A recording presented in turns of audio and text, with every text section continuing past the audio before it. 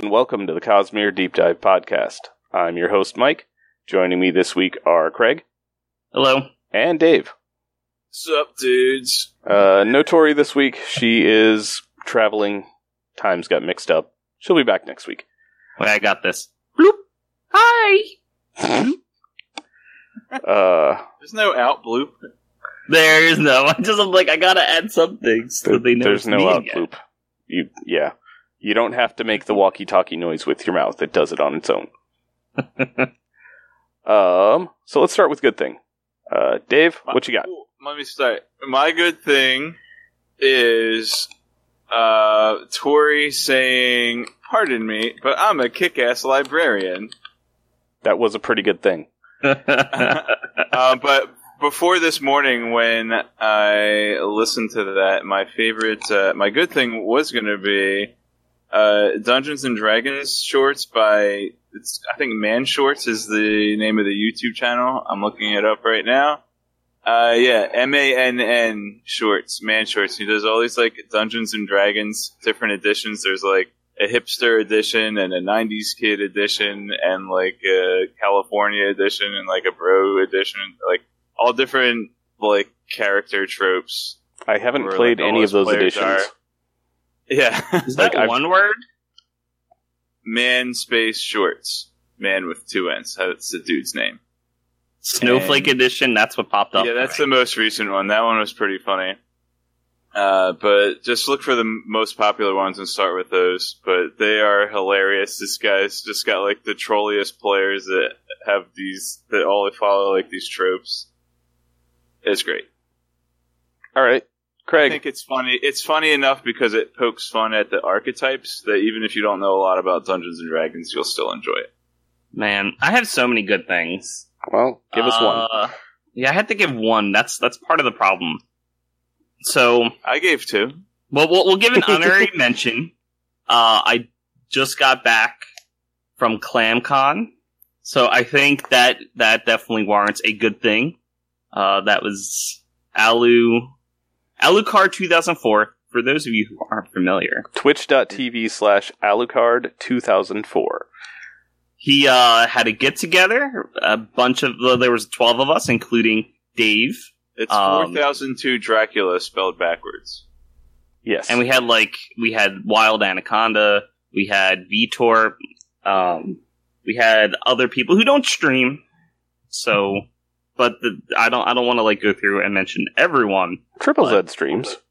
Triple Z sometimes streams. He's in the tournaments, but he doesn't. Radial streams. Yeah. Does he? Oh yeah, he streams the tracker. Anyway, so it was fun. We did a couple escape rooms. We played a bunch of board games. You can catch some of the VODs where you can watch us play. That's an honorary good thing. And I do. You know what? No, let's just make that a good thing. I could talk about video games another week. That is my good thing. Okay.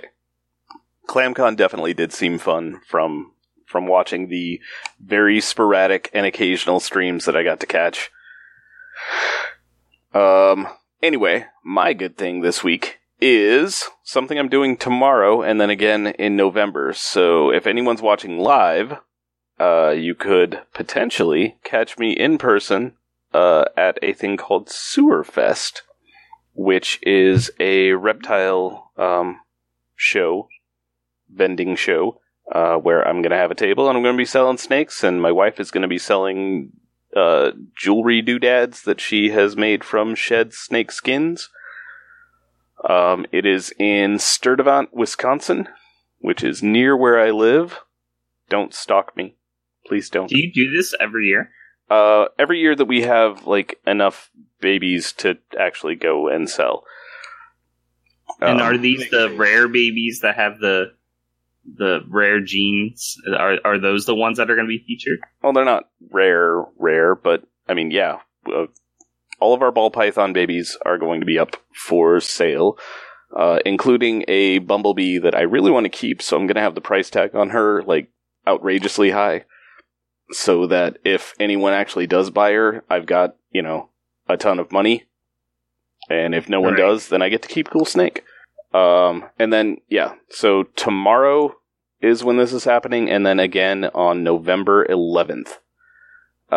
which, I mean, might be about when this episode actually, like, properly comes out. So maybe I'll get to hit it up twice.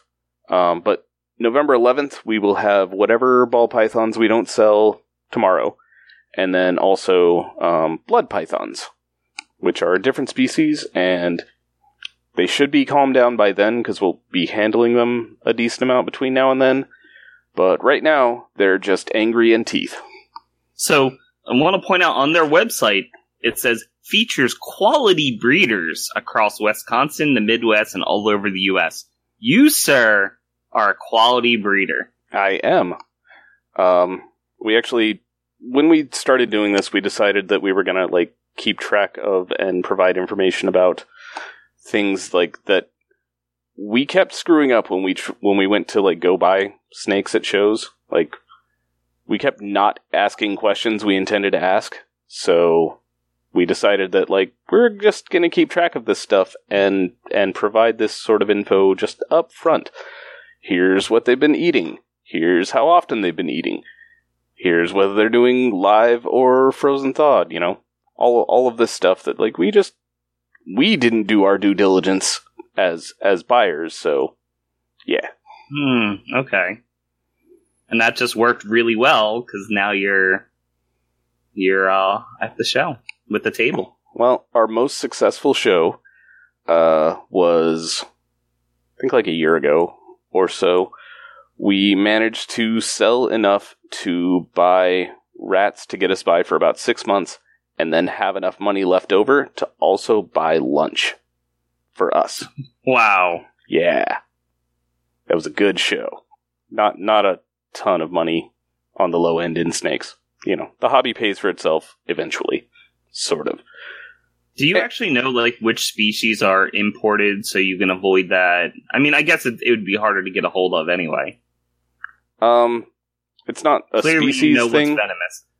Oh yeah, I mean, there's not going to be anything, or there aren't going to be any venomous snakes at this show.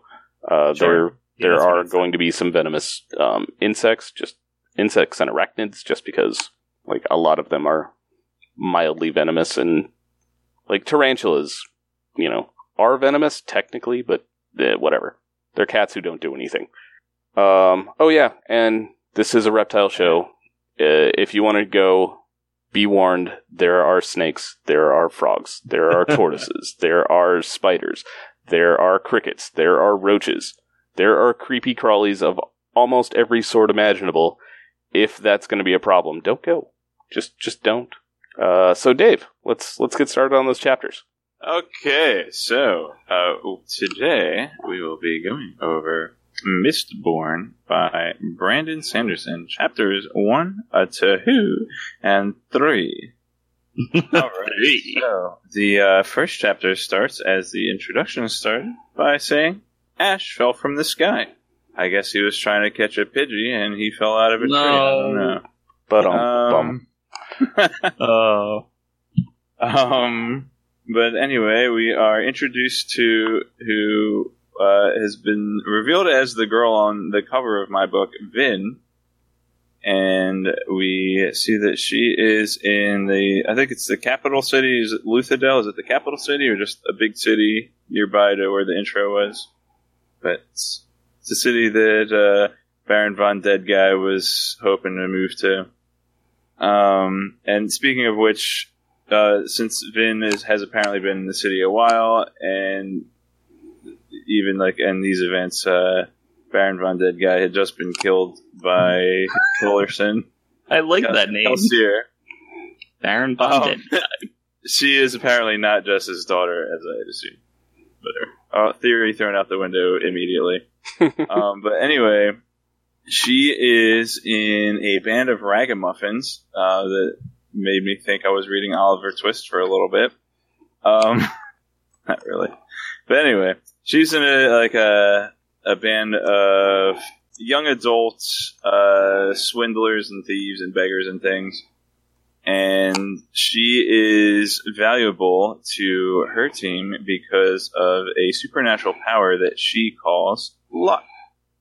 And she can basically calm the emotions of people and and she can, manipulate them a little bit, to help her partners, convince their mark that this is a good deal, that we are trustworthy. So she has that supernatural ability.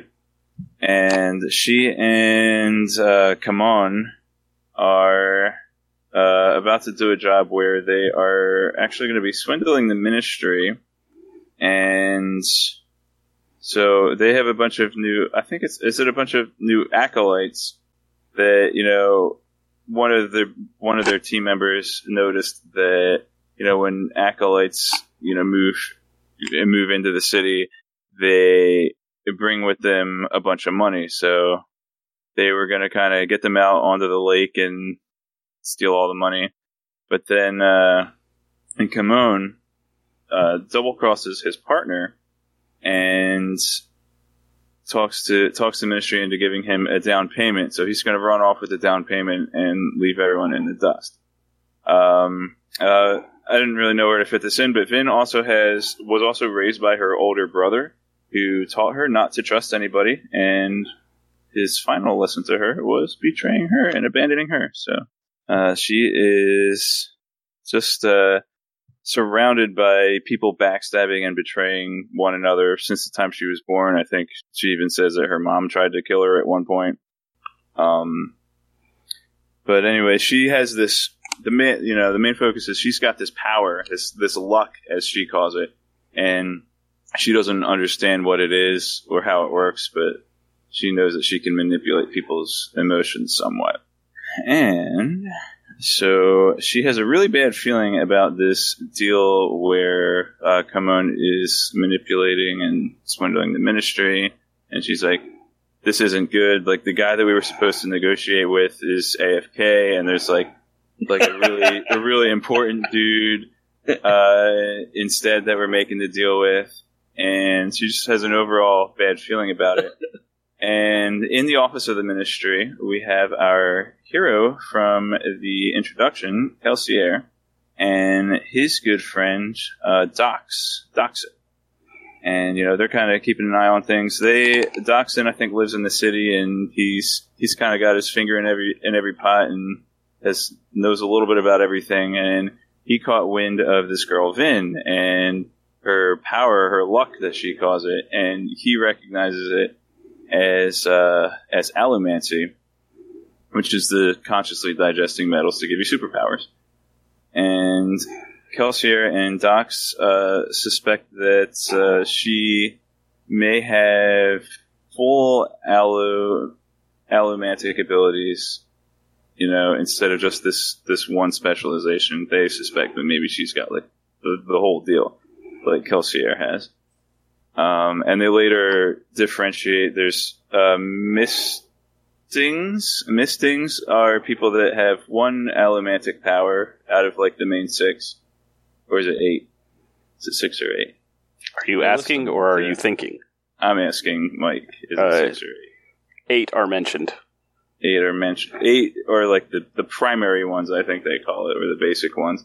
So they have mistings, which are people that have one of those abilities, and then they have Mistborns that have full access to all allomantic power. And they suspect she might be a Mistborn, so they're tailing her, and they know that, she's using her allomancy on an obligator, which is a big old no-no, because they are trained to detect it, and they don't want the ministry capturing her. So they are kind of tailing her and her gang, and when they leave the ministry building, they go back to their hideout, and Kelsier and Doxin intervene and somehow keep the ministry from following them. I think they kill a couple dudes. Kelsier kind of like, who's the dude with the spikes in his eyes? The Steel Inquisitor. So there's this dude with spikes in his eyes. They're like the Dementors of this world, basically. I don't know.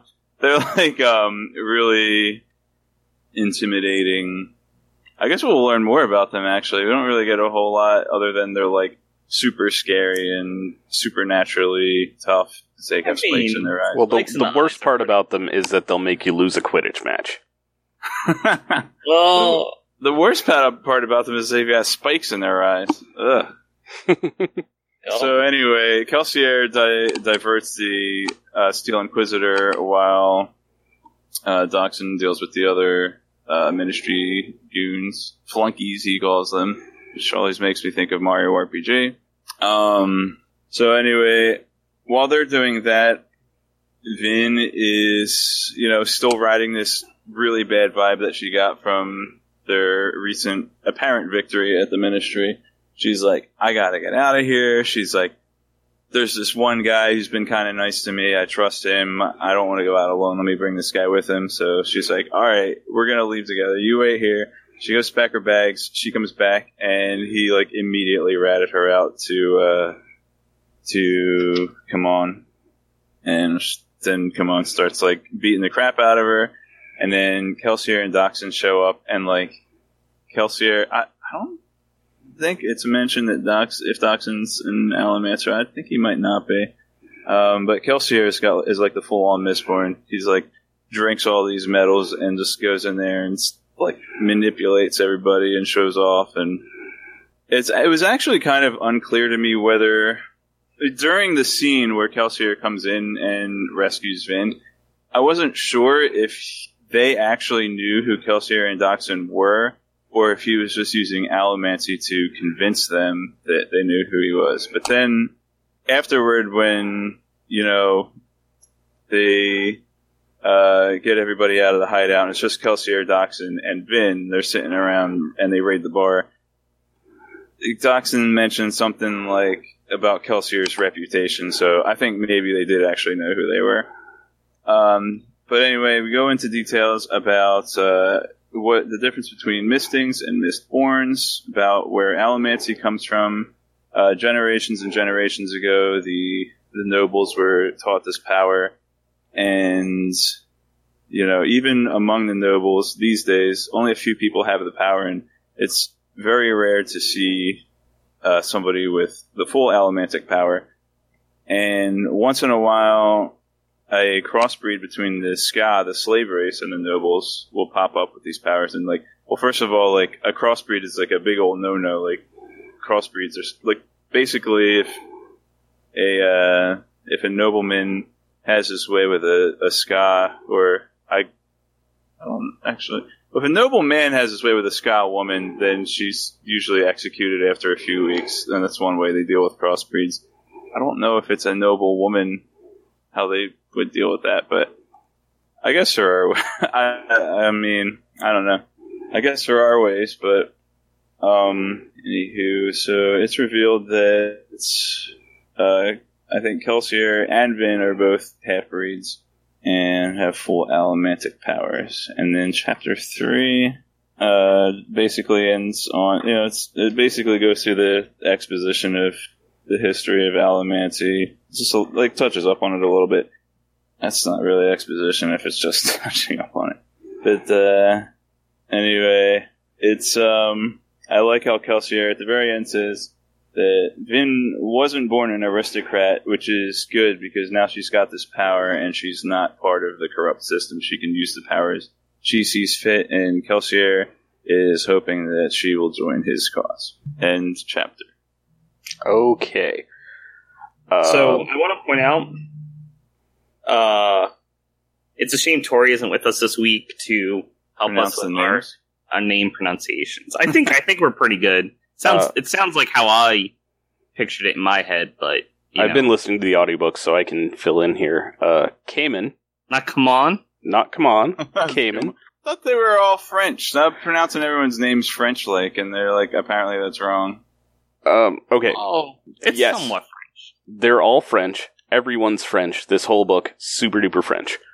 However, no one pronounces the names all Frenchy, including Brandon. I don't know why. Okay.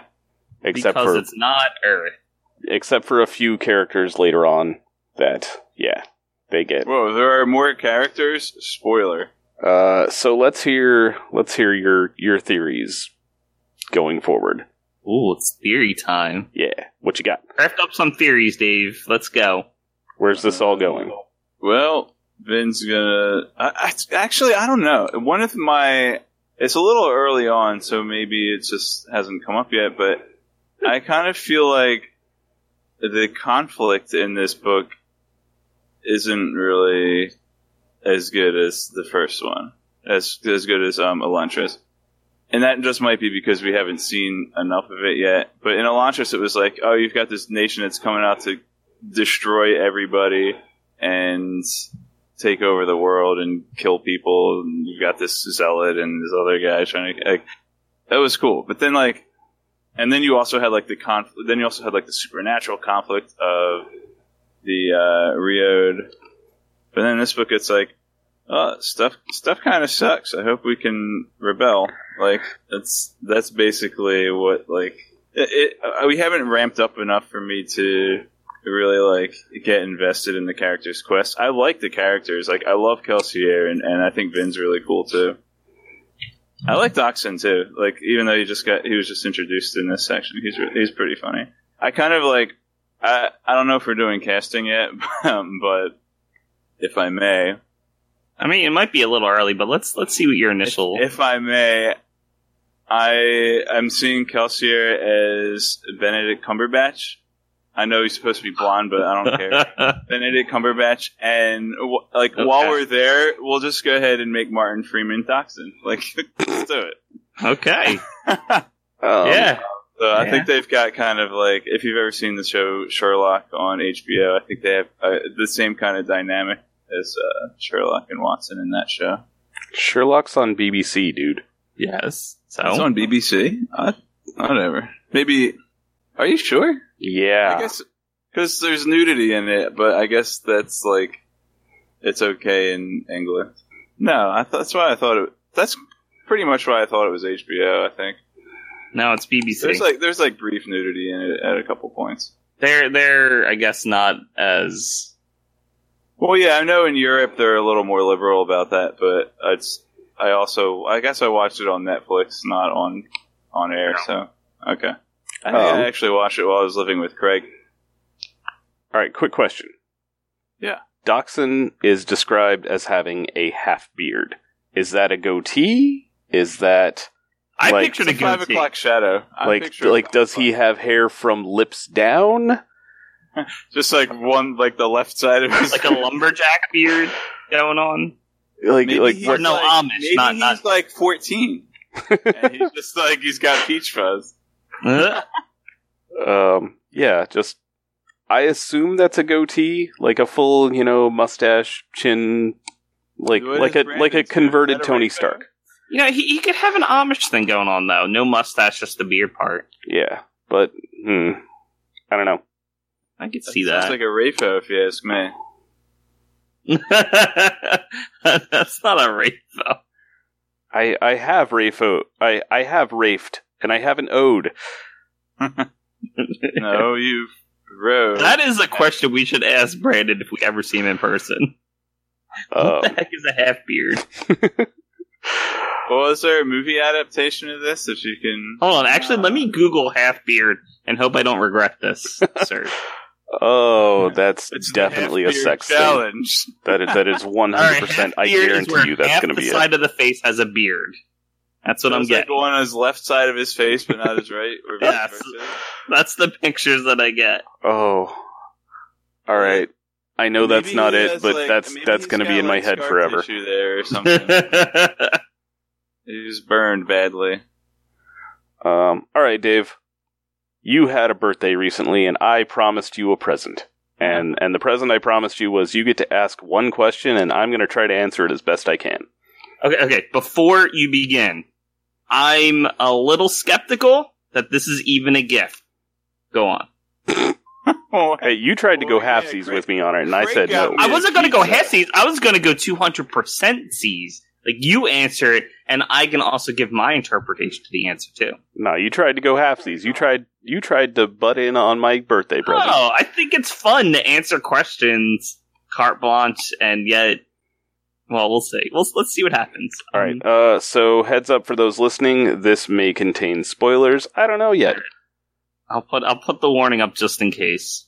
Real quick, before I get to that, I did think of one prediction, and that is, I think that Vin is going to, like, at some point down the road, see her brother again. Whether or not she's going to, like, forgive him, or he's just going to try to swindle her, or whatever. I don't know what's going to happen between the two of them, but I foresee them meeting again. That's one prediction for you. Okay. My question that I want to ask you for my birthday is, what's the deal with the Pool of Oblivion? What's the deal with the Pool of Oblivion? Yeah. Okay, that one actually is fairly spoilery, so yeah, let's get that up here. So, spoilers. This answer contains spoilers. This isn't gonna, like, I'm actually a little scared, like, this isn't gonna ruin my experience of reading, like, stuff, is it? It shouldn't. This isn't gonna, like, ruin the show. Nah, you should be fine. If it ruins the show, then... It will give you context on some things you're gonna see later. How about that? Okay.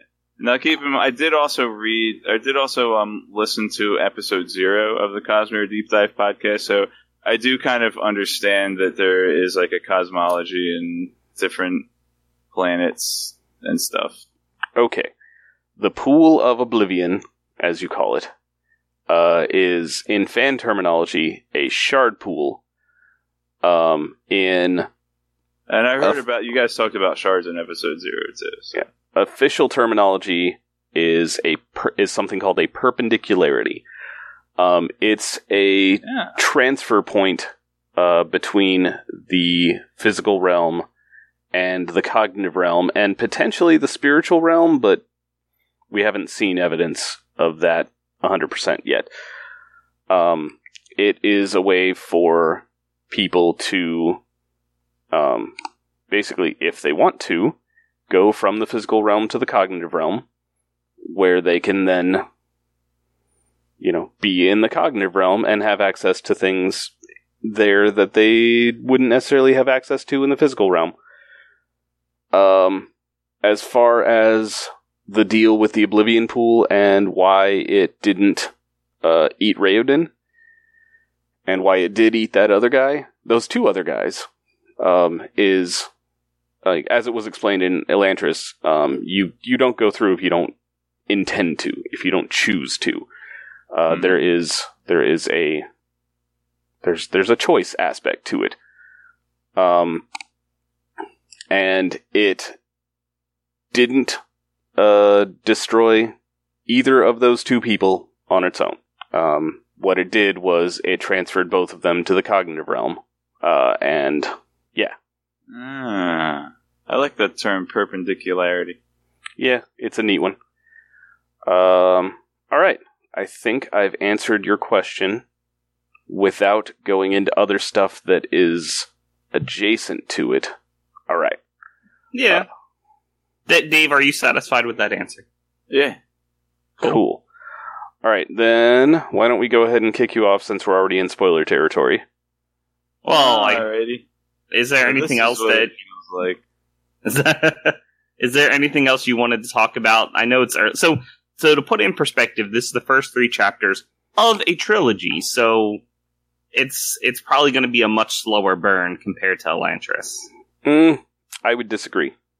They should write it so that don't worry about one, from chapter Dave's 1 perspective. is like part of book 1, and then chapter 2 is part of book 2, and chapter 3 is part of it. You should do that. No, from that would Dave's be... perspective, he might not get as much purchase. Well, I guess, yeah, Elantris is also really slow. Yeah, There's I had chapters the where nothing benefit of happens. coming into Elantris halfway in, so I could just read it in one chunk. It's true. I mean, Elantris had a lot of chapters where nothing happens because it was, structured the way it was structured with the 3 character viewpoints and going between them. And sometimes one of the characters just not doing anything at that time. So that is thrown out. And it was usually Hrathen. Yeah, poor guy. Most important character, had nothing to do. Alright, let's de-Dave ourselves. Alright, Bye, everybody. Dave, talk to you next week. Bye, Dave. This concludes the spoiler-free section of our podcast. If you are, as I am, reading along for the first time, we recommend that you stop listening now, as the following will contain spoilers for not only this book, but for other Cosmere books as well. There may also be general spoilers from any other source material. Spoilers begin now. Okay. So I believe part of the reason that Tori wanted to do chapters 1 through 4 instead of 1 through 3, in addition to just overall length. Oh, right. The warning thing. In addition to just overall, length, is that chapter 4 gives us the heist movie introductions. Right. So we actually... Yeah. Which would have introduced, several new characters and given us a breakdown of, who they are and what they do and what their heist movie specialty is. That would have been nice. It would have. So, we can look forward to that next week. So Dave figured that we're gonna see Reen again. Yeah, I posted some stuff in spoiler chat, so I can actually mention it out loud, because, Dave said things, and I'm like, oh man, he has no idea. And that's what I meant.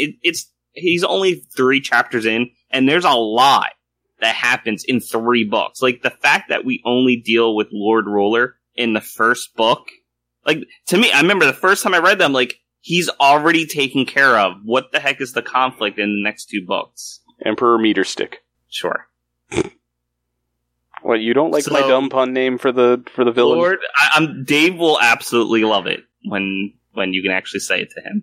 We did in the. You said Emperor Meter Stick? I think so, or some variant on that.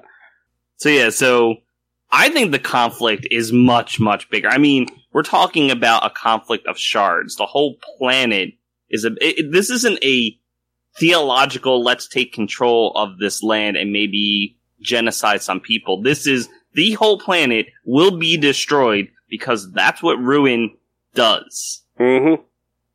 This is huge. This is, and also, Dave's describing it, I'm like, man, this is bleak. This is a bleak world. Vin can't trust anyone. And I'm thinking about what's going to happen in the next 3 books. Things just get worse and worse as the characters try to go through it until the very end, when they can finally deal with Ruin. It's we're talking an apocalypse scenario at the end of book 3. So if you'll recall, at the end of Elantris, I brought up that I had some trouble trying to figure out what overall themes there were to that book. Yeah. And my issue ended up being that there wasn't one overall theme for the book. There were multiple themes that were spread throughout characters. Hrathen had a theme. Sure. But the book didn't have a theme. Mistborn has a capital T theme. It's introduced immediately. And that is betrayal. Yep. So yeah, we have betrayal. Right. We have an overarching theme that permeates this entire trilogy of betrayal. So the interesting thing about that, I was going to bring it up later, but Vin's brother, from Vin's perspective, totally betrayed Vin. But in reality, he ended up being the only, she can trust others too, but he didn't actually betray her. When did we even find... Was that at the end of this book? No, I think that's in... I feel like that's late. I don't remember where. I don't remember the fine details. I just remember eventually we find out. I feel like it's at the end of this book, because I think it was one of the... Either one of the Steel Inquisitors or one of the higher up obligators was talking. I don't know. Yes, it had to have been at the end of this book. They tortured him to death or something. Yeah. It had to be at the end of this book. And then we get to actually meet Reen, air quotes. We do. In book 3. 3. It's in book 3 because it's when Vin is trapped by that one guy who had a city that used to be Set's. The obligator dude who was the ATM misting. What's his name? It's not coming to me. I don't know. I don't know. We'll get to it. I mean, it's easier to say that's when Ruin has, like, he's released by book 3. Right. So he's doing stuff. Like, book 2, he's still contained in the well, so he can't really affect things as much. So this book Also, we won't have... Sorry, go ahead. Great answer on Shardpool. You somehow managed to avoid, like, all of the spoilers. I came really close. You did, and I'm like, how's he gonna get through? He got through this. Alright. This is just enough that it answers the question, but doesn't go anywhere near spoilers. And I'm like, that's so good. Like, I almost, like, as soon as Cognitive Realm, I was like, and that's how people get from different to different world. Nope, stop. Mike, stop it. No, I think it works. It worked really well, and that is my honorary good thing for the week. The non-spoilery, slightly spoilery answer to the Shardpool question. Something we should keep an eye out for future things, mostly once we start getting into book 2, is book 2 and book 3. Actually, mostly book 3, now that I think about it, is based on Mistborn Secret History. What's Kelsier doing while we're doing this stuff? We'll talk about that in spoilers, but we won't even say any of that with Dave. Right. He doesn't need to know anything about that. Yeah. Also, and should we, like, maybe I can, like, sort of read this in between? I mean, Kelsier doesn't do much, but he does interact with. There are certain scenes where, like, this is from Mistborn, so it might be good to sort of read them in tandem, just so we know. Well, there's at least one spot where. Okay, so there's where Elend gets stabbed. That was actually Kelsier doing it. Yeah. At one point, Kelsier talks to Spook, and it's actually Kelsier and not Ruin pretending to be Spook, or pretending to be Kelsier. Yep. I think at one point, when the Mist Spirit is talking to Elend, it's not preservation, it's actually Kelsier, like jumping around and stuff. Yeah, I want to keep an eye. I might read it in tandem. Those are difficult to keep track of. Because being able to read the secret history thing and then go back to Mistborn and see if there's any subtle differences that hints at that. I'm hoping it's there, because honestly, the first time I read secret history, I was sort of annoyed. I'm like, why does Kelsier have to live? Like, why are we bringing him back? Like, it was cool. He had a somewhat heroic death. Well, not really, but close enough. And they did the thing with the religion. I'm like, that's cool. But now, Deus Ex Machina, he's back. And I'm like, what the crap? But maybe if I see hints, if I see foreshadowing in Mistborn, I'll be much happier. One question I would like an answer to that I don't think we have one is, did Preservation stab Alendi's friend? And if so, how? Alendi's friend? Yeah, remember, like the night before, or like right before Alendi was supposed to go and release the power and let Ruin out. Yeah. And then Rashik killed him.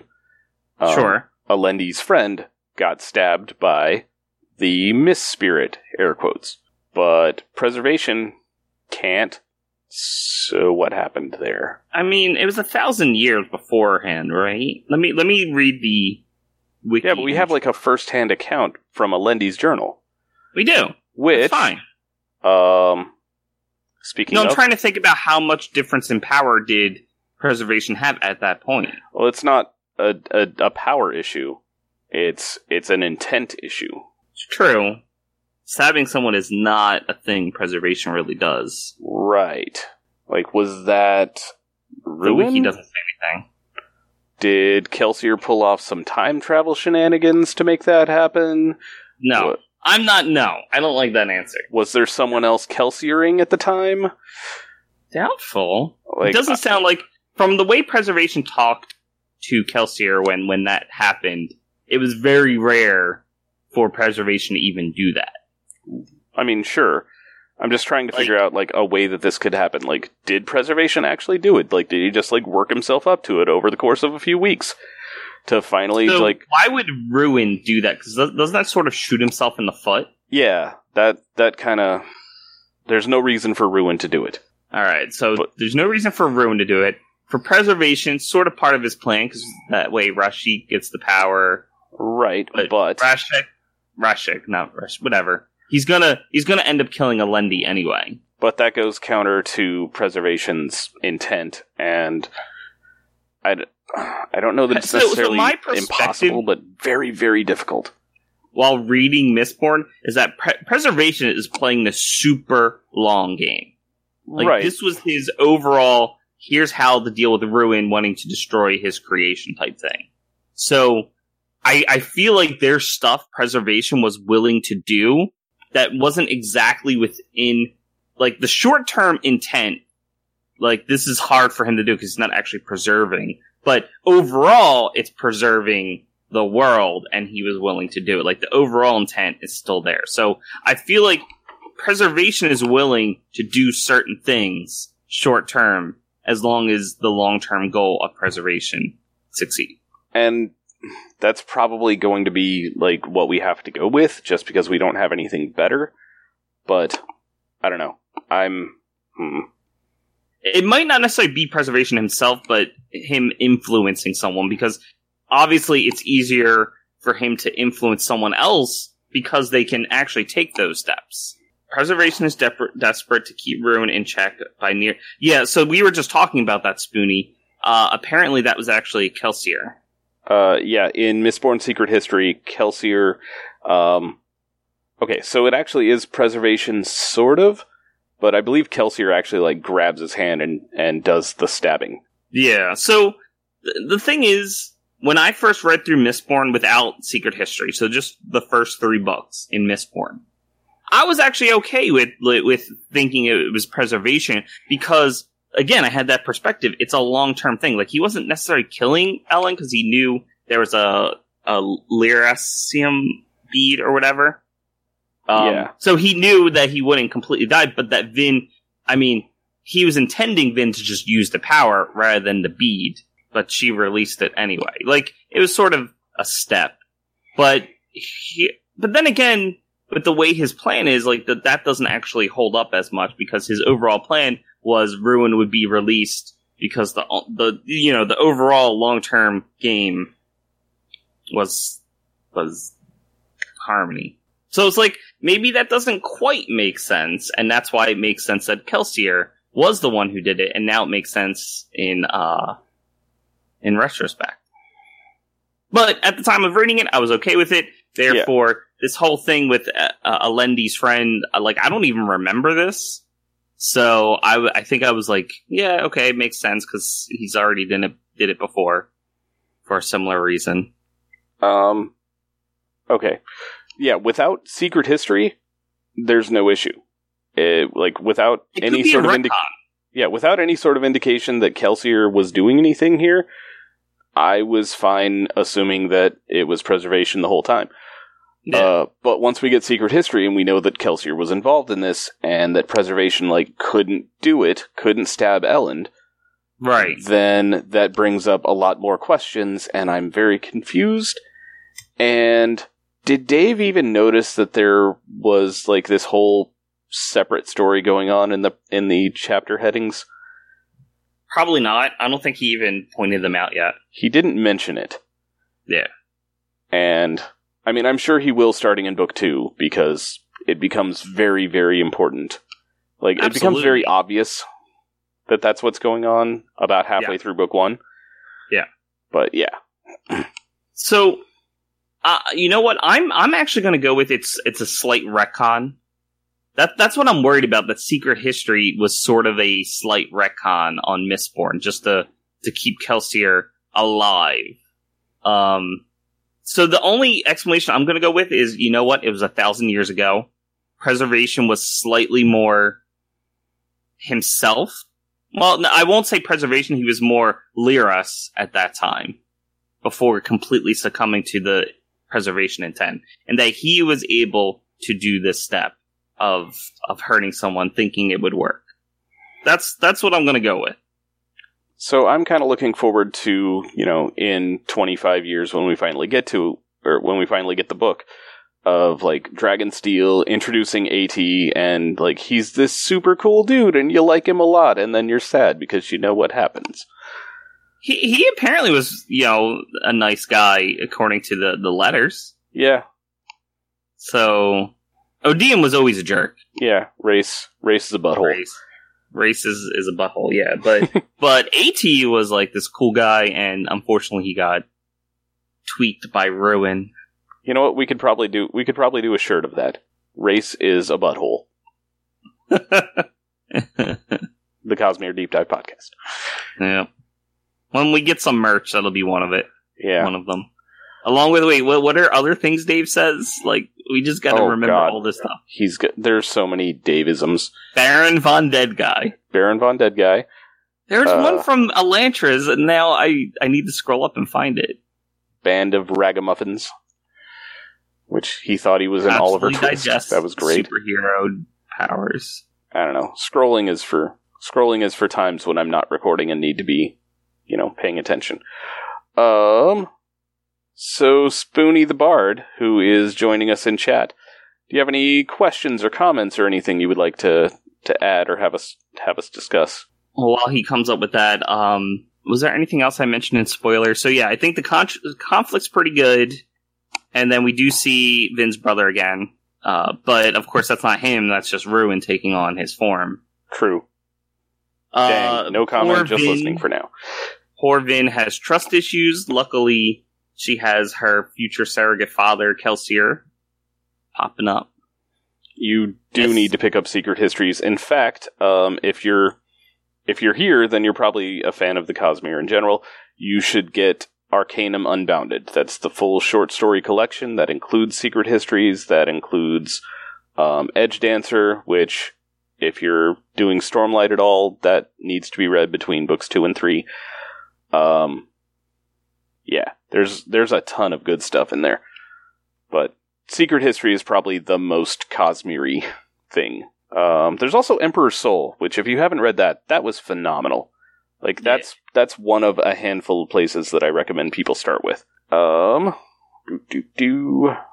there's not much for us to talk about. There's just sort of like, hey, we know what's gonna happen. Oh boy, this is exciting. Yeah. But Dave does need the heist framework. And once he has that, I think he'll, like, right now he's sort of like, what's the point of the book? There's this whole Kelsier doesn't like nobles thing. And he's one chapter out from that. He is. Next week, he'll be like, okay, I can see where they're going. They're doing an Ocean's 11 thing.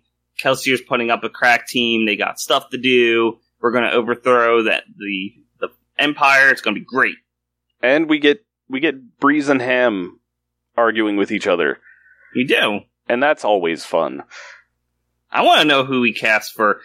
When are we going to have our casting discussion? Because I had to start thinking about this. I mean, for Elantris, we did about halfway through the book.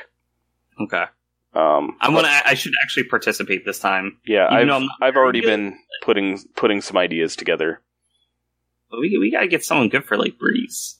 Oh, and I did spot that Kelsier pretty much immediately starts on the father figuring toward Vin. Yeah. Like, immediately.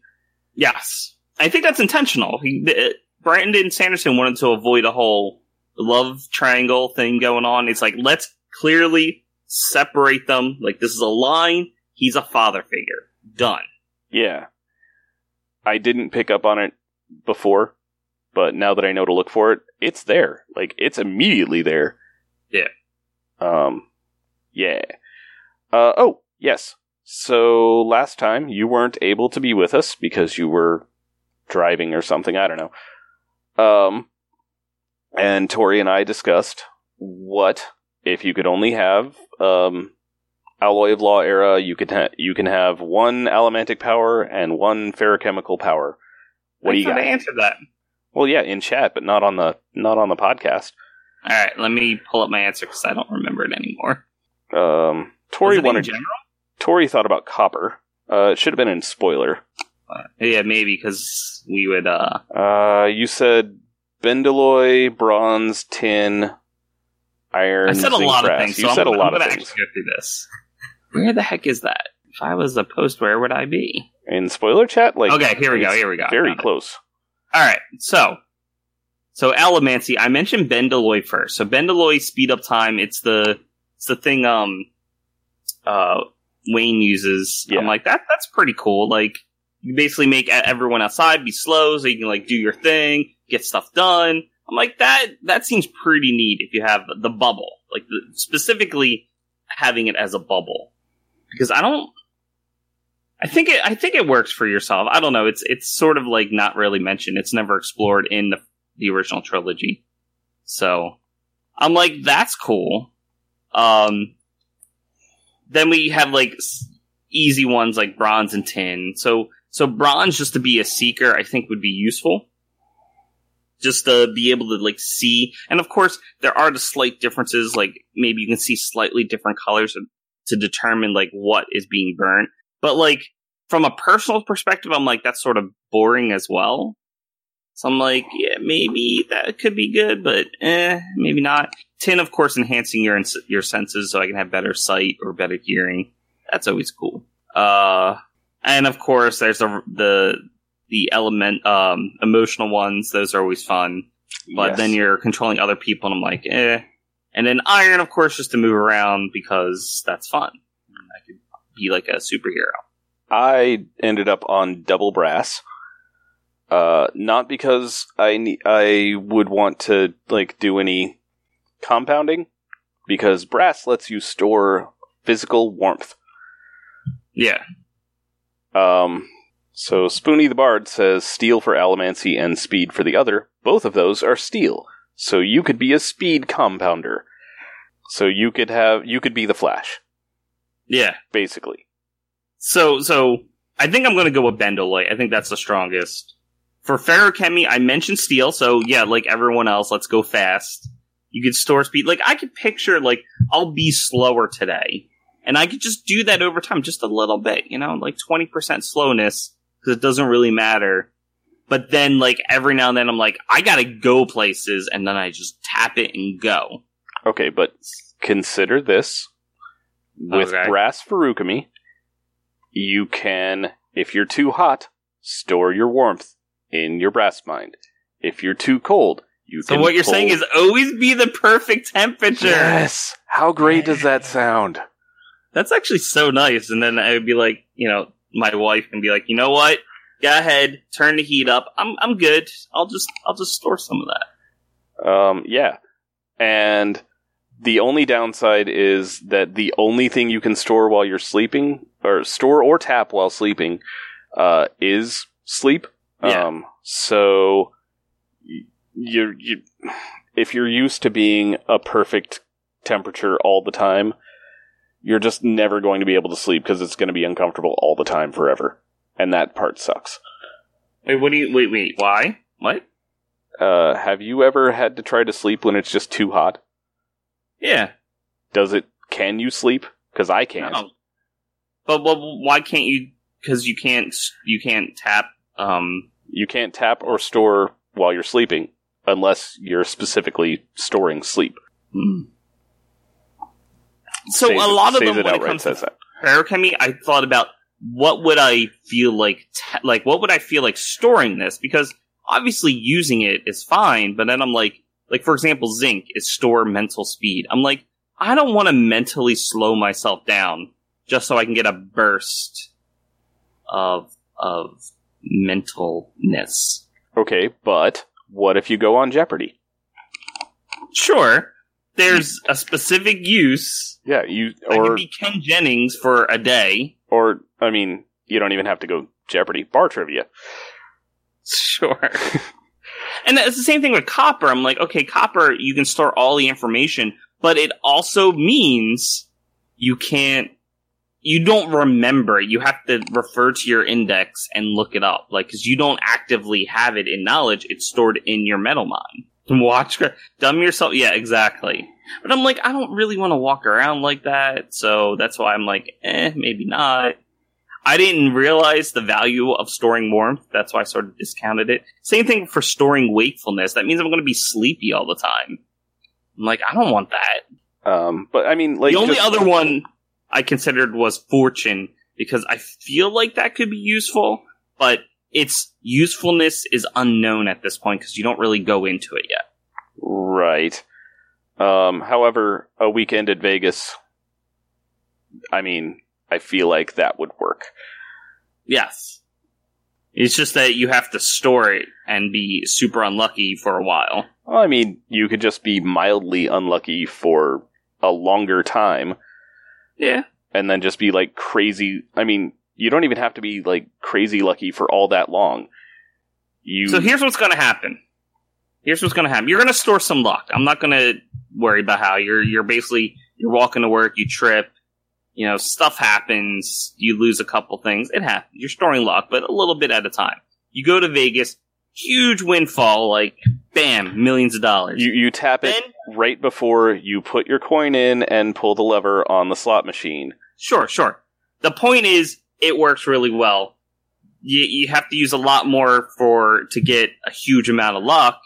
That's okay, because you've been storing it for a while. Then you go back to storing some more, and a fire starts in your house, and you lose some value, and it turns out you weren't fully insured, so you lose some. Like, I feel like it sort of balances itself out. Like, overall, any of these ferrochemical, because it's the way it operates, overall, you're always going to be like, if you never did anything with luck, it would be the same.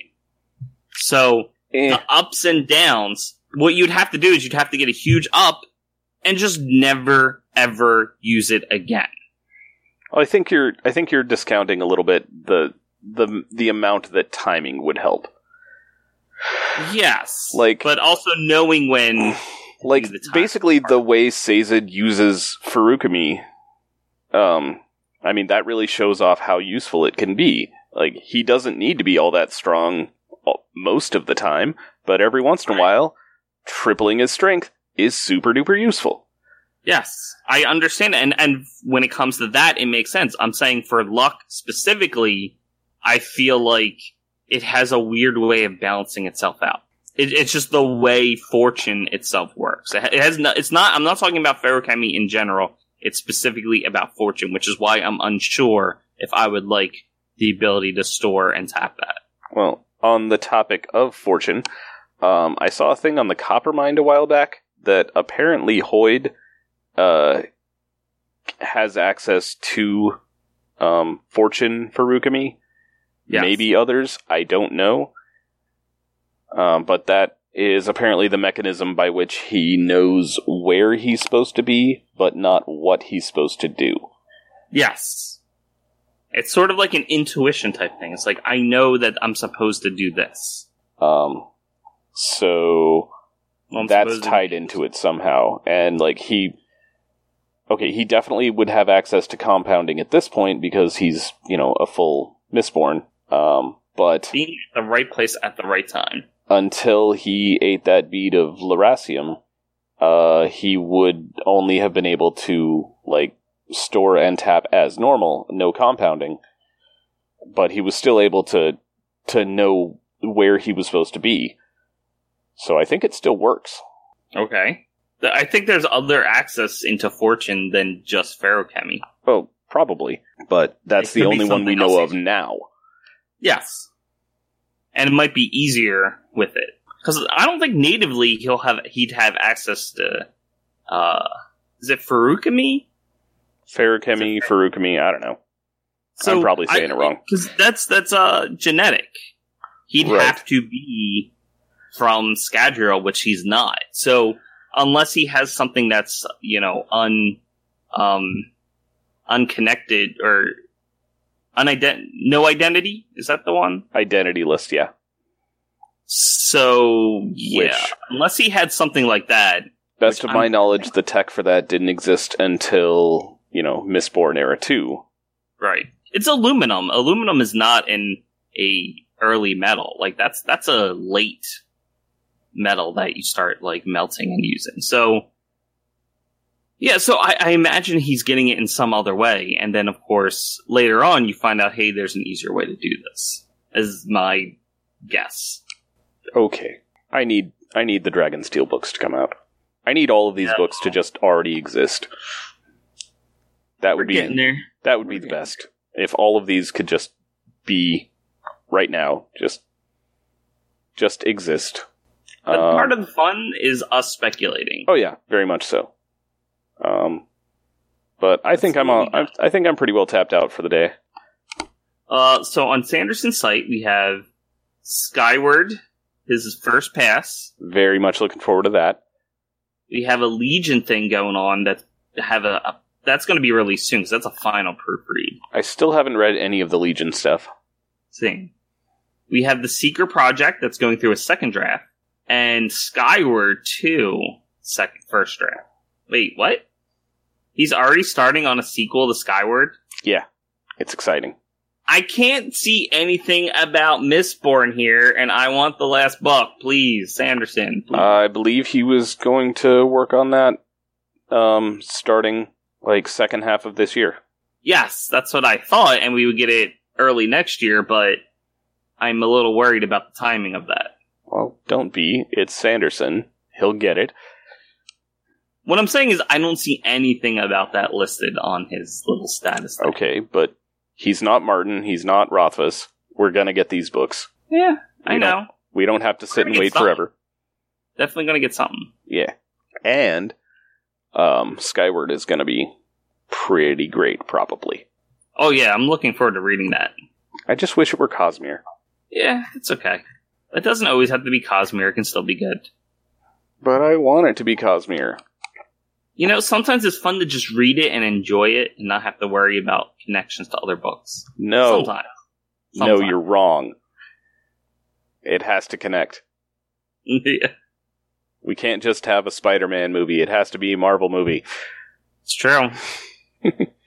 I'm glad he's able to write these other things, because I think it gives him a break. Oh, definitely. A mental break. Nah, he doesn't really force us to connect. And on purpose, he writes these novels there's connections, but you don't have to. You can ignore them. You can be like, you know what, this is weird. That's okay. I can just ignore it. It's not part of the overall story. Eventually, we're going to get to the point where we're going to have a story that's you gotta know about the Cosmere because of reasons. But until that point, I think Dragonsteel does a pretty good job of keeping it separated. I think Dragonsteel is going to be that. Think so? I think it's going to be some Stormlight Archives eventually. I mean, Stormlight is doing that a little bit, but for the most part, it's still staying fairly self-contained. Maybe the second arc. That's what I'm saying. Maybe the second arc. Definitely Mistborn, Future Era. Gonna also have some stuff. Yeah, I don't know. That's why I'm excited. Dude, we're getting a 1980s Mistborn soon. Yeah, it's going to be a spy thriller. Within the next 5 years, but dude, I have been reading Dresden. I'm on the second book, halfway through the second Dresden Files. I'm halfway through book 4 on my probably 6th or 7th reread since book 15 came out. Yeah, Spoonie, that's what we're saying though. That's not important to the story or anything. It's sure humans basically came from somewhere else for the most part. But it's the somewhere else, the other world that they're from, isn't a world that we had another story in yet. They're not from Scadrial, they're not from Cell, they're not from Nalthus. Well, for the record, Scadrials were created. Scadrians. Yes. They're actually created. They're from another world, but it's still in the Roshar system, and it's still exclusively, at this point, tied to the Stormlight story. So yeah, that's what I'm saying. There's connections. So if you're a fan of the whole Cosmere, you can totally try to find these connections out. But it's not important to the story itself. It's sort of hey, I know there's fans of my work, and this does take place in the same universe, so let's throw a bone here, and here's a hint at something greater that's going on. He purposely writes so you don't have to be aware of the Cosmere. All right, I think I'm going to go ahead and call it, unless you've got anything else. I thought there was something else, but I don't remember it, so it's not important. All right, we'll take it back up next week. All right. Bye, everybody. Good night, day. Perfect ending. Super duper smooth. This has been the Cosmere Deep Dive Podcast. Follow us on Twitter at CosmereCast, or like us on Facebook. Our theme music is Traveling Made Up Continents by Gillicuddy, used with permission. Hear more from him at the Free Music Archive. Thanks for listening.